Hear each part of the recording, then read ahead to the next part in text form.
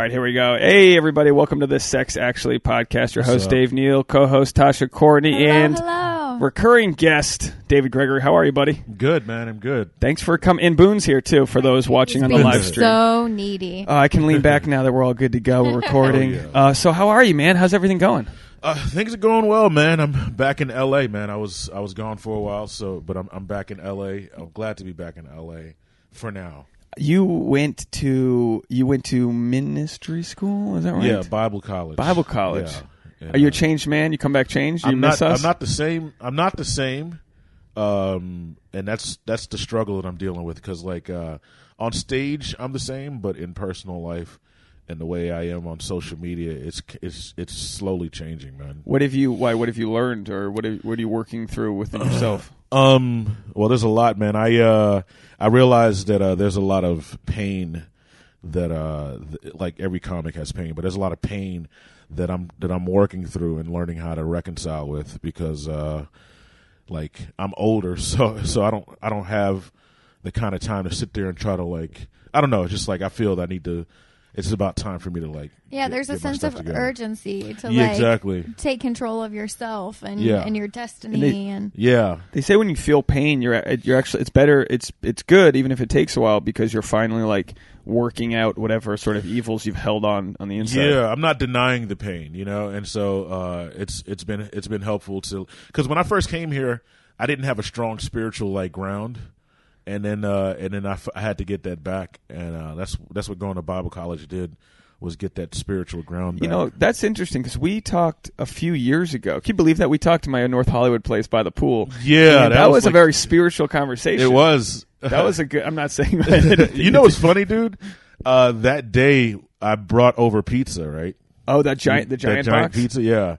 On the way over here, I ate pizza. I would kill for that right now. I know, I'm trying pizza so sounds hard. so good. By the way, we're drinking kombucha. Dude, that was an incredible place in, was it NoHo? NoHo, yeah. That was a dope place. Only problem with that, it was just the roommates it was just a wacky situation. We Yeah, couldn't all figure it out. Pool there and stuff. We had a 4-bedroom house with a pool, tiki bar, screen-in ports, more couches than any group of men should ever own. Yeah. And we just couldn't do the dishes. It's that's like a symbolism for our country. If you can't do the dishes or repair your bridges, dude, are dishes your pet peeve? Yeah. They're my pet peeve. I can't Well, someone broke a glass and didn't clean it up, and it was in the dog's food. What? This happened. Yeah, that's this poor animal. That's just the shit. Anyway, I don't even want to get into that because it's not a huge issue. But it was what a waste of what could have been. So we had a spiritual conversation. I don't remember. It was 3 years ago. We talked about when you lost your virginity. If anyone wants to hear it, just go back and search for Dave Gregory. You'll have to look up the number. And I remember Tasha was laying out. We didn't have a camera, but off screen as it were. And she was, I think afterwards you're "Well, you guys had a serious talk." Cause a lot of the times, Sex Actually, we shared funny stories, this and that. But then a lot of the times, what's most interesting to me is finding my own self-growth and growth in others. Yeah. And you were already well on your way at that point of working things out. But it feels like you were just starting to even talk about, abuses as a kid or. Yeah, that's right. That was the time I started talking about that on stage because before then I used to only talk about my diabetes and stuff. Right. But yeah, it wasn't until probably last year around March that I started really exploring spiritually because I started looking into stuff because I never believed in evolution it was taught me and I just had issues with it. I was it didn't feel right. And so that's kind of how everything started. I started looking at that. Then I got involved with Scientology, which doesn't make me Did you really? Yeah. I need to know more about this. Okay, well, what happened when I was getting my car fixed and this girl started talking to me. And she was cute. I'm they're always cute, right? They're all pretty. Oh my goodness, she was pretty. And then turns out we became friends on Facebook, and she was mutual friends with a friend of mine from high school. And I was like, "Oh, how do you know him?" He's like, "Oh, you go to the same church." I'm like, "Oh, what church?" He's like, "Oh, the Church of Scientology." And it was nothing. I was like, "Okay, yeah, I've heard of you guys." And then weeks later, he hits me up and it gets me to come to the center, and I took classes there for like a month. And, he probably had to go before a council, and they were like, "We demand you reach out to your friend and bring him in." You would be a gold mine for them to get a comedian. Like they search for people with voices. You know what I mean? Yeah. They were really nice. Like there wasn't anything crazy there. They were really nice. All the girls were just like beautiful. It was crazy. Anyways, I don't doubt it. You see them walking around. They're all dressed like Men in Black, and they. No, it wasn't anything crazy. No. They were. It was actually. They were actually pretty normal. Well, everyone in LA is looking for something to be a part of. Yeah, it's the easiest city to like work out of. I think. Yeah, I just didn't agree with the philosophy they had because it's. I just thought their teachings were very. There was a lot of things I just didn't agree with, and I'm like, no, this is not for me. And then the more research I did outside of Scientology, there was nothing good about it. I was just spending a bunch of money. And, were you spending money? Yeah, I spent maybe $100. Oh, that's okay. Yeah, I spent I did 2 classes, and and I just said this is not for me. And well, a lot of their tenets, like their philosophies, aren't much different than a lot of other religions, and it's that surface level of like being a better person and like controlling your reality. It's Buddhism. Yeah, that's exactly what it is. But it's like built into a pyramid scheme. Like that's because it was L. Ron Hubbard. You know, this conspiracy is that L. Ron Hubbard started Scientology to make money. And the thing is, L. Ron Hubbard actually started the self-help movement. Like, he wrote the book Dianetics, which was like the first self-help book. Yeah. You know, and so, yeah. And that was during an age when self-help was first emerging as a category. It was really popular. Oh, and then in the 70s, Scientology took off because it was like this anti-religion religion, you know? I can totally see when we watch all these different Scientology documents how people do get roped into that, but also you're smart to have the wherewithal to know that you're seeking for more, but and it's smart to like research. Every Catholic, Christian, Jew person out there should research other religions. It only makes you feel, you know, they're all connected. Yeah, I mean, it's there's a lot of there's a lot of deception out there, you know what I'm saying? And that's one thing that because like a lot of people say you can agree with both, and like that's fine, you do your thing, but like I can't agree with two I guess two philosophies, because a lot of times they'll contradict each other, like you know, like I'm going to sound like a fundamentalist right now, but like people's like, you know, you don't think that God could create through evolution, and the issues I have with that is that it makes God seem less personal. It's like, you know, I'll make humans, but through monkeys. You know what I'm saying? It's just like, and so that's something like I can't wrap my mind around, because it's like, because I look at God as a relational being, you know, and like and I look at and like there's meaning. We all have meaning, like and it's in relationship. Sure, like the purpose I think of life is relationship. Yeah, you know? We're all. Like, I like to think we're all just one giant being. Yeah, like we're all part of a way larger ecosystem. We are the body right here. Yeah, dude. People love dogs because they're relational beings. I mean, they love you unconditionally. And my thing with dogs, I always say, is the curse is that their lifespan is only like 10% of ours, so it forces us to cope with love and loss. Their life's object. They're like little object lessons, because like a dog will teach you so much. I mean, like, there's so much wisdom in the simplicity of a dog. Unconditional loyalty. And living in the moment. That is one of the biggest things that we can learn as humans, especially the older we get, because we tend to like, you know, because right now, like, I'm at a point where I'm trying to get somewhere, and I'm like, why am I rushing? Let me enjoy the moment. Yeah, that's why you were late today. Yeah. I'm kidding. Tasha was all worried. I was like, we're on colored people time, Tasha. Chill out. He'll get here when he gets here. And I'm never late for stuff. I'm usually always on time. But it's all good, man. But like just living in the moment, you know? And it was like when you look, like, I noticed that like I enjoy stuff after they happen, and I need to not do that. I need to enjoy it when they happen. Yeah. You know? Well, that's also a comedian thing. We're like we want to race through all the successes we want. It causes us so much craziness. Like, you want to get this big show, then you get ready for that stage time. You're like, I can't wait for this to be fucking over because the reward comes. Like, that's my time. Thank you. And you get the fuck off stage. That's when the reward comes. Yeah. After we've kind of been like, but it also, those types of feelings push us to our edge. Those are the cliffs that we're jumping off of. You know what it is too, is that doing stand up in Los Angeles, it because it's such a showcase town, it makes you want fame that much faster instead of trying to get better at comedy. I was just saying this today to Tasha, how I don't mind saying the name at Flappers. I did a show last night. It was a fun show. It was Boston themed, which I could see if you're not from New England you would hate. It was just, hey, the fucking this and that. Everyone was doing their own. What Boston. Are you guys doing here? Motherfucker. And I literally dropped more F-bombs in this 4-minute set than I would normally do in a whole week. And 4 minutes. Yeah, so we all did 4 minutes, and then but only 19 people showed up. It was a Yoo-Hoo room, so it's a small room. Oh, so it was a good Yeah, that was a good crowd for that room. Crowd, but they needed 2 more people to show up for the comics to get drinks. Like, we didn't get any free drinks, let alone pay. My sister texted me yesterday, be like, "Do you get paid for your Bachelor recap videos?" I'm like, "Haha, you're so funny, Chase." Hold on, so if you get enough people in there as audiences, you get free drinks? The comics do.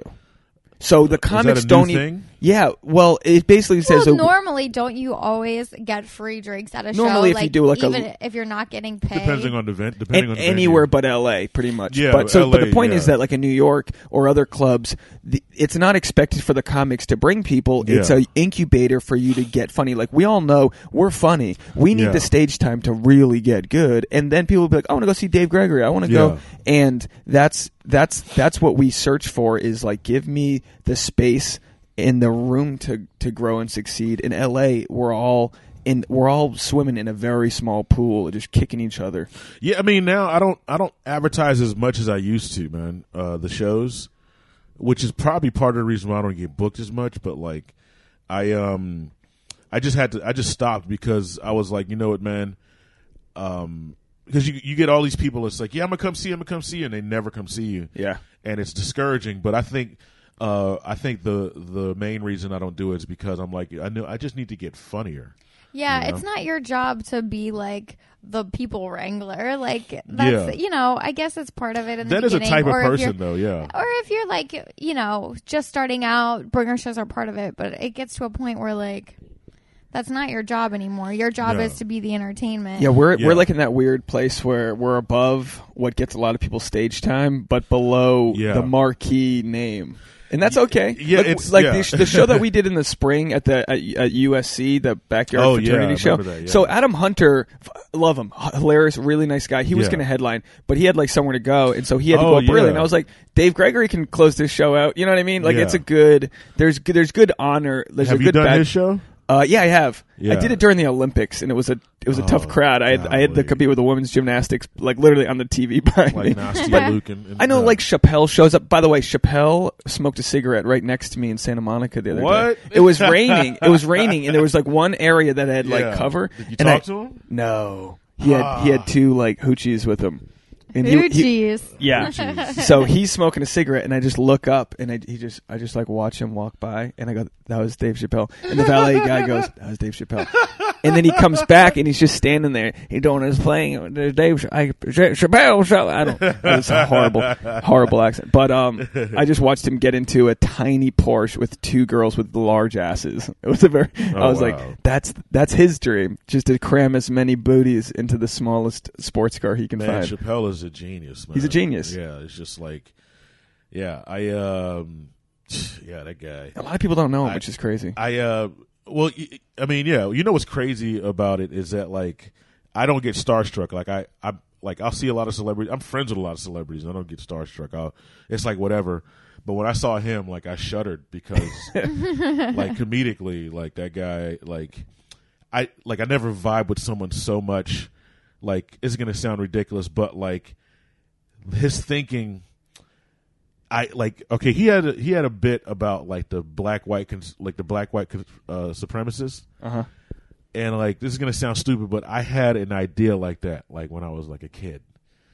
Not saying that like, I know it sounds ridiculous, but I was just like, dude, I don't, I'm trying to make sense of this, but it was he has relatable stuff. Yeah, when I saw it, I was like, "This is so absurd. It's up my alley." Because Because, well, you know my style. I'm like very absurd, and I'm like, that is my style. You know what I'm saying? And it just vibed with me. I'm like, dude, this guy is incredible. Yeah, you know, yeah. But that's good though that like you relate to him and that you're not. Here's the thing. We were talking about the War of Art. I have the book out. I was going to read it. I'm not going to read it. It's a story time. So I have people literally buying this book because I just like talk about it so much. But it's like you're not at home doing some like desk day job where you're like, I could be him. You're doing it. Yeah. And it's important to be like, oh my gosh, I see a guy like Sebastian Maniscalco. Is that if I'm saying right? Yeah, I think so. Yeah. He goes on stage and does these like wild act outs and he's super energetic. Some people don't like that. They think it's hacky and poor writing. Yeah. But it's like to see someone in front of a giant crowd with just a microphone do something wild. It's like, fuck, like you're not necessarily always there, but you're playing with the same sort of route to get there. So it's important to look at your idols. And luckily with comedy, we get to like walk amongst them. We get to walk into clubs and see them. Who did I watch? Oh, I watched Joey Diaz last night talk about how his cat, Coco, his motherfucking cat, he gave his cat blow and he's doing a joke and it's fucking and the whole audience was there to see like family friendly stuff and he's still killed. Because he just knows what he's doing. He's 20. What are you momos doing here, that guy? And I told Tasha, I was walking by the kitchen, and he said like, "Hey, what's up, pal?" Like, because when you're like a civilian walking by the kitchen, you're probably a comedian if you're not like dressed in a waiter's outfit. Yeah. So like maybe he thought he knew me, but I've never met him before. But he was just like super. Comics are like they're just cool because they still play these little rooms. There's no there's no ego there. You know what I'm saying? Sorry about that. No worries. So actually, this is completely off topic, but I wanted to mention it because I've been teasing it for the last 3 episodes. Tasha went to the Women's March in Washington this week. So I know she's looking at me like I don't want to talk about it. But I'm so politicked out.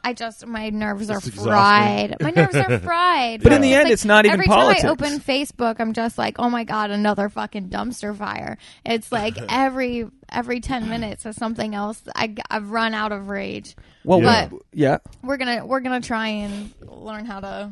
But it's important to embrace. It's important to embrace like causes. Like no one goes on a breast cancer walk till they know someone who died of breast cancer. It just doesn't happen. You don't do things until it personally affects you. Yeah. And with Tasha, the Women's March, it's just a positive. It was an amazing experience. It really was. It was one of the coolest things. I think there's been a lot of criticism. Just online, all sorts of criticism from every angle, which I'm sure is like is all part of like the scheme, right, to keep us divided. But I don't know. I hear a lot of hate for like beginner activists and I don't know, poser, it's just stupid stuff. Oh, that is not inclusive. It's like it was one of the most intersectional sort of platforms I've seen in a long time, and I don't know. I thought it was an amazing experience. I thought we made a fucking statement, and I was really excited about it. The thing with having a movement and fighting for something is that in the end, whether you mean to or not, you're setting up divisions. And in that, like the Women's March, men, of course, thousands of men marched in it, but other men felt like they didn't like it wasn't about them. So it's like, have fun with your women's thing. Who's gonna make the sandwich? You know what though? On the other end of that spectrum, I saw a few people on Facebook friends that were guys that a few days before the Women's March were like, "Hey, what's the protocol here? Like, am I allowed to come? How should I show my support? Should I be supportive of this on Facebook? Should I show up with my megaphone? What is this about? Are men allowed in this space?" And all of the women who responded were like, "Yes, please come show up with your microphone. Like, we need you as an ally." And so that was really cool. The thing, so I used to go to Promise Keepers. My stepdad is big into Promise Keepers, which is a men's Christian organization. It was huge, man. It was huge, and it was 1,000,000,000% positive. It was about being the best husband, the man, but it was also kind of built into like maybe a more conservative Christian view. So we did a march in Washington, a really awesome event, and they had millions raised for this event and given out. Everything was free and it was all donated. But there were women protesting that because it wasn't about them, so I can look back and understand that they had the inkling, like they had their own concerns. They protested against Promise Keepers. Yeah, there was just. I don't know anything about Promise Keepers. Like, what's their platform? You could probably pick apart some of like the. What were they marching for? Well, it's not. Well, here's the difference. It wasn't for like a lack of rights. It was a gathering. Like, how do men become better men, fathers, and husbands? And I got to go at like so why 10. Would women protest well, that? just because it was because. But it why was, were they marching? It wasn't a march so much as like a celebration. Call it like a celebration, a gathering, kind of like a gigantic church service with like a million guys. So speakers and all of that. They even had the Million Man March, and I mean, I don't know if you remember that, but that was when there was 1 million black men in Washington D.C. marched. Yeah. And this was like a huge thing to happen like in the 90s. Yeah, for sure. Well, and they're all great examples of pushing in the right direction. Was it for like equal rights? I don't remember what it was for, and I'm probably so bad for not remembering. No, that's fine. It's hard on the spot. But they're all examples of trying to do the right thing, but knowing that there's someone's going to call out the hypocrisy that exists somewhere within that. Like, don't get me wrong. I mean, so Christianity, so much of it is to do the right thing, but then you get a pastor who spends all the money on a jumbo jet, and you get like people innately are shitty. Well, that's what you call a wolf in sheep's clothing. You know what I'm saying? Yeah. And like, for instance, like the ministry that I came, the Bible college that I went to, it's a reputable ministry. And like, you know, they make, I mean, they make a few $1 million, but there's accountability. There's accountability for it, and it's all it's all spent on ministry. Like they actually print out like tracts, like Bible studies, and they send literal like what do you call those things you put in the back of trucks, like bins, like huge, like your crates to like Africa and like different countries, and they send it out there for free. Yeah. You know what I'm saying? So, and it's a very good ministry, lightbearers.org. If you lightbearers.org. I'll put that in the. So how do you fight the people that are like that have had bad religious experiences? That how do I fight? You don't fight. You meet people where they are. You know, the thing is that the gospel's just been so diluted, and so people put so many like. The problem with Christianity is other Christians. You know what I'm saying? Yeah, it's people. It's a people problem, not a religion problem, because people will twist things around to use for their own personal cause, and instead of looking at like total picture of what Jesus meant and Jesus' love. Yeah, exactly. Like for instance, so basically, what I'm gonna start doing is I was actually thinking about starting a podcast called Bible Study with Comics.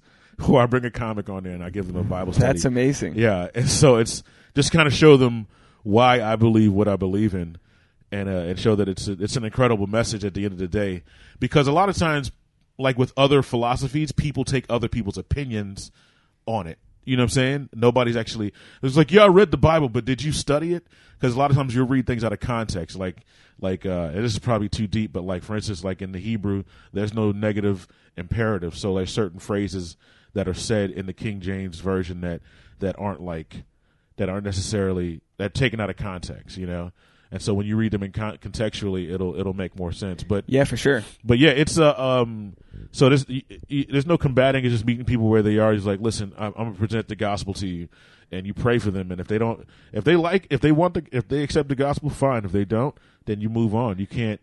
So how do you worry about like if you meet, say you meet a girl and she's a smart, driven woman, but like some people are just naturally turned off because they've had things jammed down their throat. Obviously stuff that you're not doing, but you know, we've all got like my aunt. We all have an aunt who like corners us and like thinks we're like on some horrible mission, and it's like no, like you just don't get kind of like what our generation's doing. Well, the thing is with I guess being a minister of the gospel is you sell yourself. You make sure people lead by example. Yeah, exactly. And if people like you, they're gonna like what you're telling them. What you stand for. Like there's people that said they will come watch me preach because they like me, and they're not even. I would watch you preach. You see, exactly. I did a Friday night at the stand-up show. Yeah, and Dave was on this show, and I'm just like, this guy, because you say it you're present. Thank you, man. But it's just kind of like there's people that like they like me, so like if I can just like you know, if I was like a jerk to you and then I come to you with the gospel, you're like, dude, get out of my face. You know what I'm saying? Because like you don't like me. Like when I was up there, we had to do this thing called outreach, and we had to go door to door and offer Bible studies, and literally Bible studies were like falling into my lap, me and my partner. Oh, really? And yeah, because it's like you know, because God's blessed me with like the gift of gab and just being a people person, and I was able to just like, you know, I would talk to people and they wouldn't necessarily be interested, and then I would offer them and they'd be like, yeah, you know, I like you. You know, there was one dude that actually said no. This is hilarious. Like we're at his door and we're talking. I'm like, yeah, man. So, you know, if you had an opportunity to learn more about the Bible, would you be interested? And he was like, no, you know, I'm not really interested. And I was like, all right, cool, man. We'll be here next week. And he was like, okay. And we showed up. I know I sound like a bully, but I didn't hear him say no. I thought he said yes. Oh, really? Yeah. And then when I said, okay, we'll be here next week, he was like, okay, fine. And then so, it was so my partner told me that, dude, like he said no, but you got to study. I'm like, what? You must have not believed his no.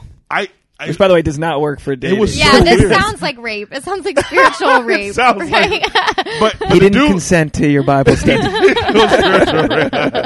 No, but he was, dude. The guy's incredible, man. His dude's name is Min. He's like 22, and it was crazy because we went over there to give him the Bible study.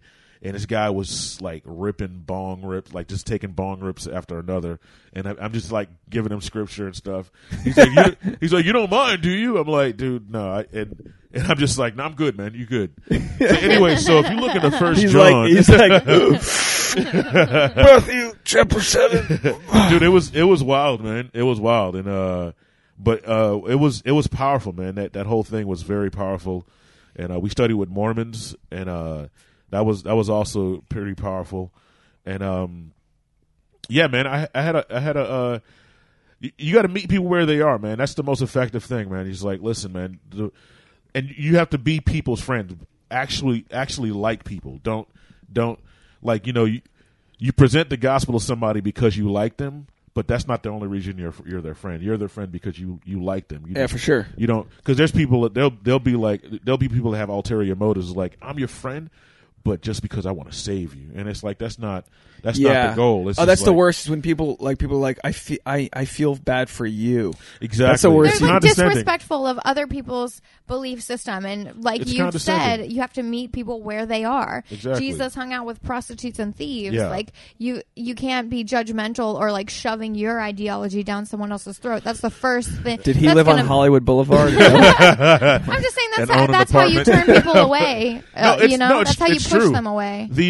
It's ineffective. It's it also like it's also like, I mean, one thing that I learned over there is that like I believe that there are going to be atheists and gay people in heaven. You know, I believe there's going to be like a lot of different people from different, because even though not everybody is like, oh, like, you know, they're like, oh, I accept Lord Jesus Christ.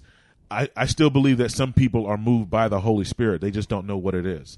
Like, you see those people, like in the Bible it says, I think it's in James chapter 1 verse 27. It gives you the definition of religion, and the definition of religion according to the Bible is going out and like feeding the homeless and visiting the widow and the fatherless, doing the most good, doing good.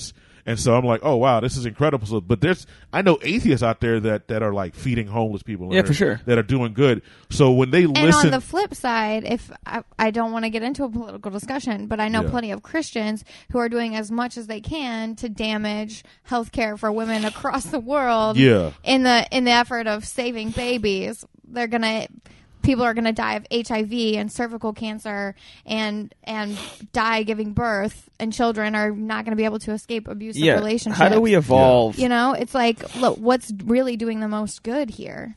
Yeah, I mean, you know, it's like I think one thing that the world needs to do is not only pray when things go bad, but pray when things are going good. Because, you know, you'll have something where, you know, like the Boston bombing or like the things that happened in Paris, and it's like, oh, we need to pray for Paris, or we need to pray for Orlando, we need to pray for Boston. It's like, are these the only times you're praying? Like it's kind of like the whole thoughts and prayers TNP. The purpose of prayer is to establish like a relationship with our Creator, you know, and to stay in constant communion. Like Jesus was always praying, and he was in constant communion. That's how he did it. That's how he was able to walk this earth blameless and perfect, you know? Yeah. Because he stayed in communion with his Father. And so he taught us, hey, we need to stay in communion with our Father. Continue praying. He's like you pray, and it's something that I struggle with is prayer. You know, it's not because it's boring. You know, it's flat out is boring. But like I think ways that help. I think what helps me is that I'll actually pray while I'm like driving or something like that. Like I'll be in your own like just quiet moment. Yeah, I'll have quiet moments where I'm talking to God. And I'm like, oh, so prayer doesn't always have to be like me like this, but this does help when you're like when you kneel and pray and like you really pray. Like I would suggest anybody to just like try it. Like try to pray. Start with like 5 minutes, then try to do longer, dude. And it's incredible. I always say ask. It's I got this from the prayer of Jabez as a kid. Oh yeah, but it's just like ask for like enlarge my territory and be okay with asking for more, not in a greedful way, but because the more you have, the more you give. It sounds like a shitty trickle down in economics, but like the more you have, the more like when I become the headliner or good stand up comedian that I want to be, and like I want to be able to like provide for younger comics and be like give them stage, like we all get more like love and positive vibes from helping others. So how do we get ourselves to a place where we're not just like desperately what is that, sinking? rising tides raise all ships or something? Yeah. You have to know. Okay, when you ask for something, like God gives you what you need, not necessarily what you want. You know, and at first it may be painful and you may be upset, but you're going to be thankful for having that. Like I wanted something like 10 years ago. I wanted something, and God gave me something, and it was just like I was so upset about it. But I'm so thankful that I had that experience. Looking back, and it blessed me completely. You know, and as a dude, friend of mine, comedian Ron G, he was like, "You got to stop blocking your blessing, man." he talks like those black televangelists. You got to stop blocking your blessing, brother. No, but he was, and it's just like I was like, I need to stop blocking my bless. Like, okay, I guess this is the better time than any. It's been hard for me to like even just say this, but I'm gonna have to take to stop doing comedy. Really? Yeah.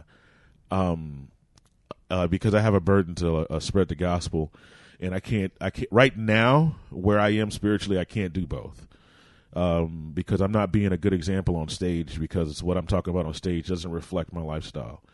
And at this point, because the purpose of going to that school was to go there and to be able to spread a positive message on stage. Sure. And it's not working. But you're not, you know, the core thing that a comedian wants is to relate to the audience. So you're still going to have an audience that you relate to. Yeah, I want to relate in a way more. But I feel that it's damaging me spiritually when I'm up there talking about what I talk about, because it's like, because I get up there and it's just like it's just all this anger that I'm just spewing out, and it's just like, yeah, it's funny, but like it's not edifying me or the people that I'm talking to. And I'm like, and also like I took a lot of training at that school, and I feel that if I don't use it right now, I'm going to lose it.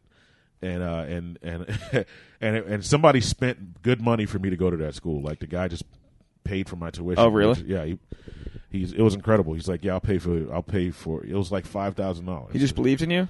Yeah, he's known me for like forever. Like he's known me since I was like 14. So. Well, that's great. That's really great though, to have somebody that like for no other reason just believes in your voice. Yeah, it was incredible, man. And I'm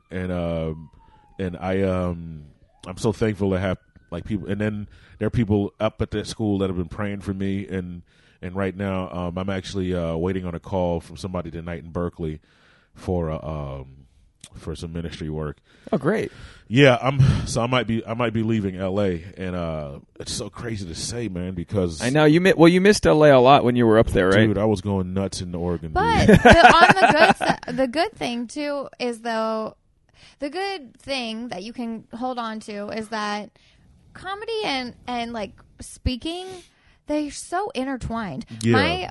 Our preacher at my church growing up had a gift for comedy, and that's what made him such a powerful speaker. But churches are the easiest audience. When I see like my priest or whatever, but he'd get a joke out and I'm like, you gotta be kidding me. That You know what's funny, dude? Crush. Is that like these pastors, they do a different sermon every week. Dude, you imagine coming with a new 45 minutes I know. every week? I know. Yeah. You got to work out this new material. Like, we heard that last Sunday. You got to do different churches. I love studying the Bible. Preaching, it doesn't dude. I had to do a preaching practicum in front of three of my favorite speakers. Believe it or not. So imagine having to do 10 minutes in front of your three favorite comedians. Yeah. And What'd they say? Well, I don't. Okay, one guy, Ty Gibson. Look him up. Incredible speaker. Really good author. He has this book called A God Named Desire. You should check it out. Anyways, he said, Dave, you have this magnetism, like a very likable thing about you, and I don't. It was so, and then and just kind of he said people are drawn to you, and what else did he say? I don't remember what else, but I was so nervous because I'm not I've not preached enough, you know what I'm saying? Yeah. So, and it's nothing like stand up because you can't really wing things, you know what I'm saying? Yeah, a swear word can't always be the punchline. When a joke's not working, you end with "fuck." Yeah, you can't do that, and it's just it was scary, man, and then good grief, I think, but yeah, it was just kind of It was scary, and then I was like, I need to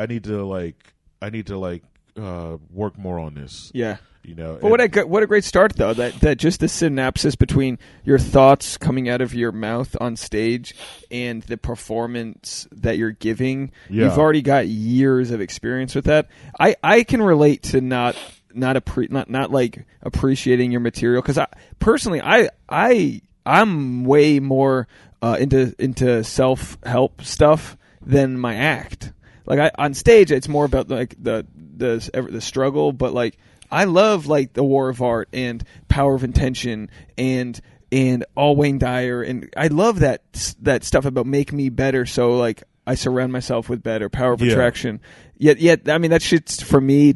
I just haven't found an angle to make that funny on stage. Yeah. But I understand when I'm doing it. It's the audience loves my dick pic joke. Okay, great, but I want to talk about the little fire inside of all of us that makes us all connect. You want to make a statement on stage. Yeah. And that's what I was doing before I went to Bible college. I was like, I have something to say, and I was saying it, but and I'm just let me say that, because that's going to help people and also encourage them. Because I noticed that that's what George Carlin was trying to do towards the end of his career. Absolutely. Because he was I'm done with the jokes. He just went on these rants. He's like, you guys, it's just he just kind of he started. And if it takes you 25 years to get to that, and you have 5 philosophical years, is it worth it? I think so. Yeah, I mean, I wouldn't be shocked to see George Carlin in heaven because I just think. Because he was a thinking person, he was. I didn't agree with all of his philosophy, but I respected his I respected how he his thinking. I was he was a thinking person that, and he I think that encouraged other people to also think at a higher level as well. He's exactly. And he made it funny, even though he didn't have to. It was already enlightening genius. People. Yeah, exactly. So much truth. The shit that he came up with was really. I mean. Yeah, it was so applicable to every day. Yeah, and it's just that was incredible, man. But I just have a burden to spread the gospel, man. At least for now. I mean, LA and comedy will always be here. God bless you. Bless you. You're full of the Spirit. Times Dude, 2. well, you definitely need to do that podcast. That's a go, man. I'm gonna do that. You can reach way more people initially, at least. Three is a blessing. Yeah, and I maybe it's probably tough for you because you're when we get so close to our own goals and everything. But I think we all trust you that even if you're going to go, that you're going to do what you're supposed to do. Yeah, and also like things haven't been working out comedically for me lately. Like I'm just doing like local shows, and it's just like I'm not really making any money at this, which is not like the point, or it's not going to happen. Sure, but when you find yourself no longer feeling fulfilled by it, and you find yourself drawn to something else, that's called following the breadcrumbs. That's like, yeah, I mean, yeah, and also, well, here's the thing too, is that like I love comedy and I love doing it, and like, but it's just like, okay, for instance, like I have a friend that I met up there. She's an incredible person, but she actually came down to L.A. and we spoke for a little. Like we ate lunch, we spoke, and we had a prayer. And she just told me like, you know, that she feels that she feels like that I should do like get into ministry. Like she was very feels like she get into ministry.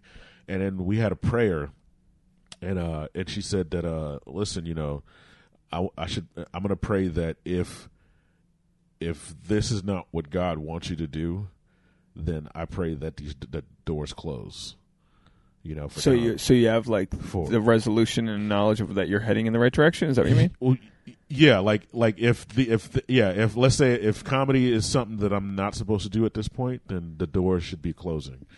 And and like when she said that, it scared the crap out of me, because I was just like, because I knew that like that there was weight there, that was like a possibility. Yeah, but you know, detachment that like leads to detachment from like needing the bookings and needing this. So I feel like good opportunities will come to you, whether it's through corporate speaking or engagements on a much larger level. Like you're definitely built as a guy who's got a message to share. Yeah, and we put it, you know, we check the entertainment box or the spirituality box, but there's no reason that you can't reach people spiritually through entertainment. Doesn't mean you have to do stand up.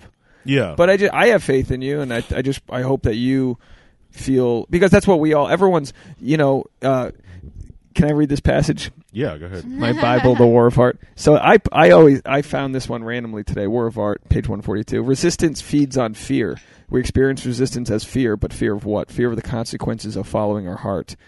And then it says, what's the one main? Resistance feeds on fear. These are serious fears, but they're not the real fear, not the master fear, the mother of all fears that's so close to us that even when we verbalize it, we don't believe in.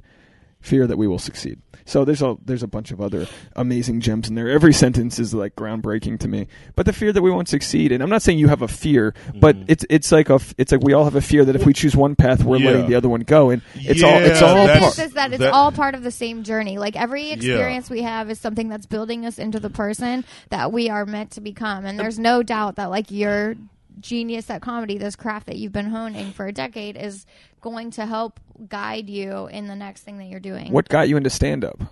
Well, I've been told to do stand-up like my entire life, and then it wasn't until my agent dropped me that I got into it. Okay, so you felt like nothing to lose? The first agent that I had dropped me, and the one out here, and then I was like, you know what, let me just do comedy. And I started doing comedy, and I'm like, oh, I love this. This is incredible. Yeah. You know, because I would say like actors are one of the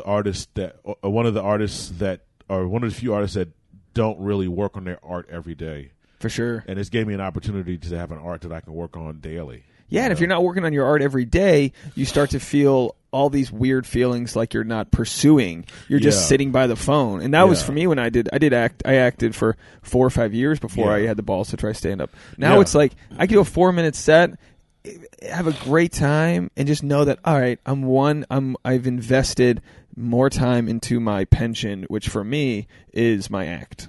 Yeah, I mean it's exactly. And it was that, and then it was I think I didn't start taking comedy like serious until a year in, and that was somebody had gotten a special, and I'm just like, I didn't think that they were what's the word, better than you. Yeah, I was like, oh, they're good, but it's like that's attainable. Yeah, you know. Well, because we initially just see the George Carlins, and for me, like Chris Rock, and you're like, how the fuck do you get to that? Yeah, and I was like, and then I you're know like, that. oh. I've seen that guy before. Like he's funny, but it's not like he's like eons above me. So I was like, let me put the work in, man. And then that's when I really started like hitting the ground running, man. And I was started doing like 20 plus mics a week, man. Just that's how I met you. I was like, who's this dude with the bleached hair? Oh, you had, wow. Like, you had like bleached hair, and I was like, I feel like I didn't. That's how you have to meet. It's almost like meeting people in like school because you get put into the same room with people, and it's like if you don't meet them and like introduce yourself, then eventually you're just going to know each other. But not. Was it at the store that we started hanging out? out? I thought it was Flappers actually. Okay. I feel like at that mic, but either way, it was a long time ago. Like, it goes by fast, doesn't it? It does, man. It does. We're already at the point where we got to wrap things up. Even if you don't do stand up anymore, will you still come on the podcast and talk to us? Yeah, if I'm in town, dude, I'd love to, man. I really don't want to leave LA, but I have to, just because it's like I just don't feel it's good for me spiritually. But like, I hear you, and maybe at some point it will be. It's kind of like a prism of what it is. Like different towns, different cities. For me, I hated New York at one point and loved it at the other, and it's just where you are. And something about a move can be kind of like a rebirth as well, because it gives you the opportunity to kind of start from scratch, make new friends, new place, new attitude. And I'm not necessarily like where I live. Like I mean, like I'm not crazy about like the environment. Like my roommate is cool, but it's just like there's something about that just where I am. It's just the energy is a little weird, and I'm just like I need to be in a different energy. So well, keep on your path, man, and I hope that if and when you do come back or whatever, that it's just with some sort of added kind of purpose, like your purpose, but just that's what it's like. I love when comics will go away and come back with a new bit that they've polished up. You're like, oh shit, this guy's working, because we don't see it in the day to day. We kind of like don't see. But then you like when I go back to New York, my friends who haven't seen me in a year, they're like, oh shit, that you got tight. And it's like, yeah, I've been working. You got tight too. Like we both. You know what's weird, man? I might be going to Berkeley. You know who else left L.A. and went to Berkeley? Who? Richard Pryor. Oh, yeah? Yeah. There you go. Don't do crack. That's great. I mean, and if you go to Berkeley, it'll be to be a minister? To spread the gospel. Yeah, I don't know what the position is for. I'm gonna find out tonight, hopefully. That's cool, man. And I just gotta trust God's will and be like, you know what? Yeah, she's if she offers me, I'll be like, yeah, I'm down. And exactly. And if it's not the right opportunity, I just hope my biggest concern is going to sound so small, but like the weather. San Francisco is nice. No, it's not. Dude, it's always cold and gray and windy. Like it is windy. But the thing you appreciate when I live in New England, like those snowy days, the winter, the hibernation, then you appreciate. Like in New York, the first day that it breaks 60 degrees, everyone in New York's like, fuck yeah. Like it's just a different vibe and versus. They have really nice late summers too. Like everyone else on the East Coast is going to be suffering with snow in November, and it might be 75 degrees, and you're like getting a suntan on your roof. You talking about like those Indian summers? Yep. Yeah, I guess but they're short though. Like probably only 2 months. Yeah, like a summer here is like 4 months. You know or what I'm like saying? 6 or 8. Yeah, that's like the hottest shit. Which because I'm from Florida, man. So like that, like I can vibe with like tropical weather, but like I mean up there. Well, San Francisco. I mean, I don't think there's San Francisco and then there's Berkeley, right? Mm-hmm. Berkeley's more inland, right? It's close. It's close. So is it still okay? Well, well, give us a weather report when you get up there. I will, man. Tell us how people can find you. Those people that have been listening or watching. I'm on Instagram at I am Dave Gregory. Same thing with Twitter, and Vine is not a thing anymore. I know. How much did that suck? Did that piss you off? You've invested a lot of. I did, man. Time into Vine. And then funny shit. And then you can find me on Facebook at Dave Gregory, or at I am Dave Gregory as well, I believe. So yeah. All right, so find Dave, give him a shout out, wish him the best of luck. Thank you.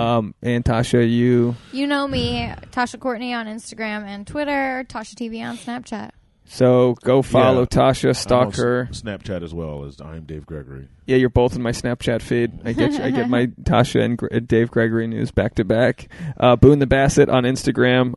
Let me put the camera on Boone. So if you want to go follow Boone, it's Boone the Basset. That's so sad that that's true. I'm Dave Neal. You guys know that. This episode was filmed on the Mevo live stream camera, our fun Mevo. Yeah. So if you're listening to it and you go, oh, what do these assholes look like? You want to see the dog? You want to just see us talk? This is going to be on YouTube. Just search Dave Neal or Sex Actually on YouTube. You'll find this episode. I believe it's 197. Can you believe that? 197. Oh, wow. Yeah, fuck. And what are we going to do for our 200th episode? Oh, boy. I don't know. We should have a celebration. We should. Let's get cake. Let's get a sugar-free cake. Sugar-free. Oh, that's going to be fantastic. Sugar-free cake. Sugar-free, gluten-free cake. It's Ezekiel bread. Eat, like some cardboard and frosting. Like Tasha told me to get Ezekiel bread, and I'm just looking at it last night like, no. And I started smelling the bagels. And Ezekiel bread is good if you toast it.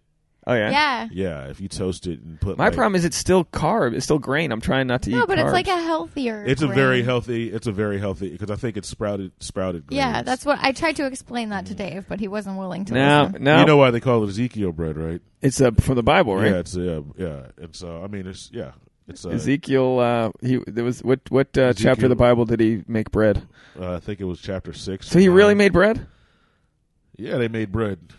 Well, but I didn't know. It was a recipe for bread in the yeah. But that's like a Christian that's like the paleo diet. It's We're like gonna the same. To Google this after. Yeah.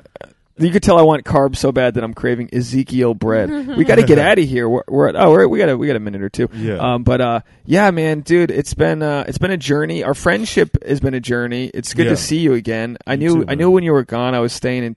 Here's what we don't realize with social media, because I don't even know if I reached out to you, but I was staying in touch because I could see all your shit that you were going. You were posting, and just know that you have a really good support group that's there. You've done the work to build friends that believe in you, and we're there whether you know it or not. But also, don't feel free to always reach out. You know what I mean? Like, it's a 7-hour drive, but we're also like big supporters of you. So definitely. And by the way, you got to do that podcast. I think I'm going to start that. Start on your phone if you have to. Like, start with whatever. Yeah, I'm gonna start like next week, man. I think. Absolutely. You want to be my first guest? Fuck yeah. All right, dude. Fuck yeah. We'll just copy this episode. I would love to. And we can promote that as well when it comes out. Because you need to hit the ground running with podcasts. I actually have a podcast out. Oh, do you? Yeah, it's called Peanut Butter Chicken Sticks. And I did this back in like 2013. And then I have another one called WDAV. And I did this before podcast was a thing. I did this like in 2002. Oh, yeah? Yeah. And they're just out there in the abyss? There's a website that has them, but I don't know the website anymore. So if you're dying for more Dave Gregory, go find all that. Yeah. But when you get that thing off the ground, I think you'll find you'll really be a magnet for the people that need to hear your message. Which for this, it sounds stupid to say, but there are people out there. Whenever I suffered from like really bad breakups or didn't know what I wanted to do, I would have loved to have just to hear other sort of normal people talk about it, because it's hard, especially in the male community, to hear someone talk about being codependent or the things that drive us crazy. We just feel like idiots, and we have this shame, like I should be fine, but like we feel sometimes trapped, and it's important just to hear other people talk about how they dug themselves out of the pain. And if we're here on this earth for anything, it's to dig ourselves out of the pain and like help others. You know what I mean? So you've been Oh, is it focused on my fucking... Oh, jeez. The camera was zoomed in on my fucking moose knuckles. Oh, boy. Mevo, what are you doing to me, Mevo? They're like, this isn't a face. Anyway, we got to wrap this episode up. Thank you so much, Dave Gregory, for being on, and Tasha Courtney, as always. Boone, thanks for sleeping the whole episode. And, go find Dave on social media. Give him a big virtual hug. And thanks so much for being on, and hopefully we'll have you back soon, and we can hear some more good news. Definitely, man. Definitely. All right, bye, guys. Have a good weekend, everybody. Bye.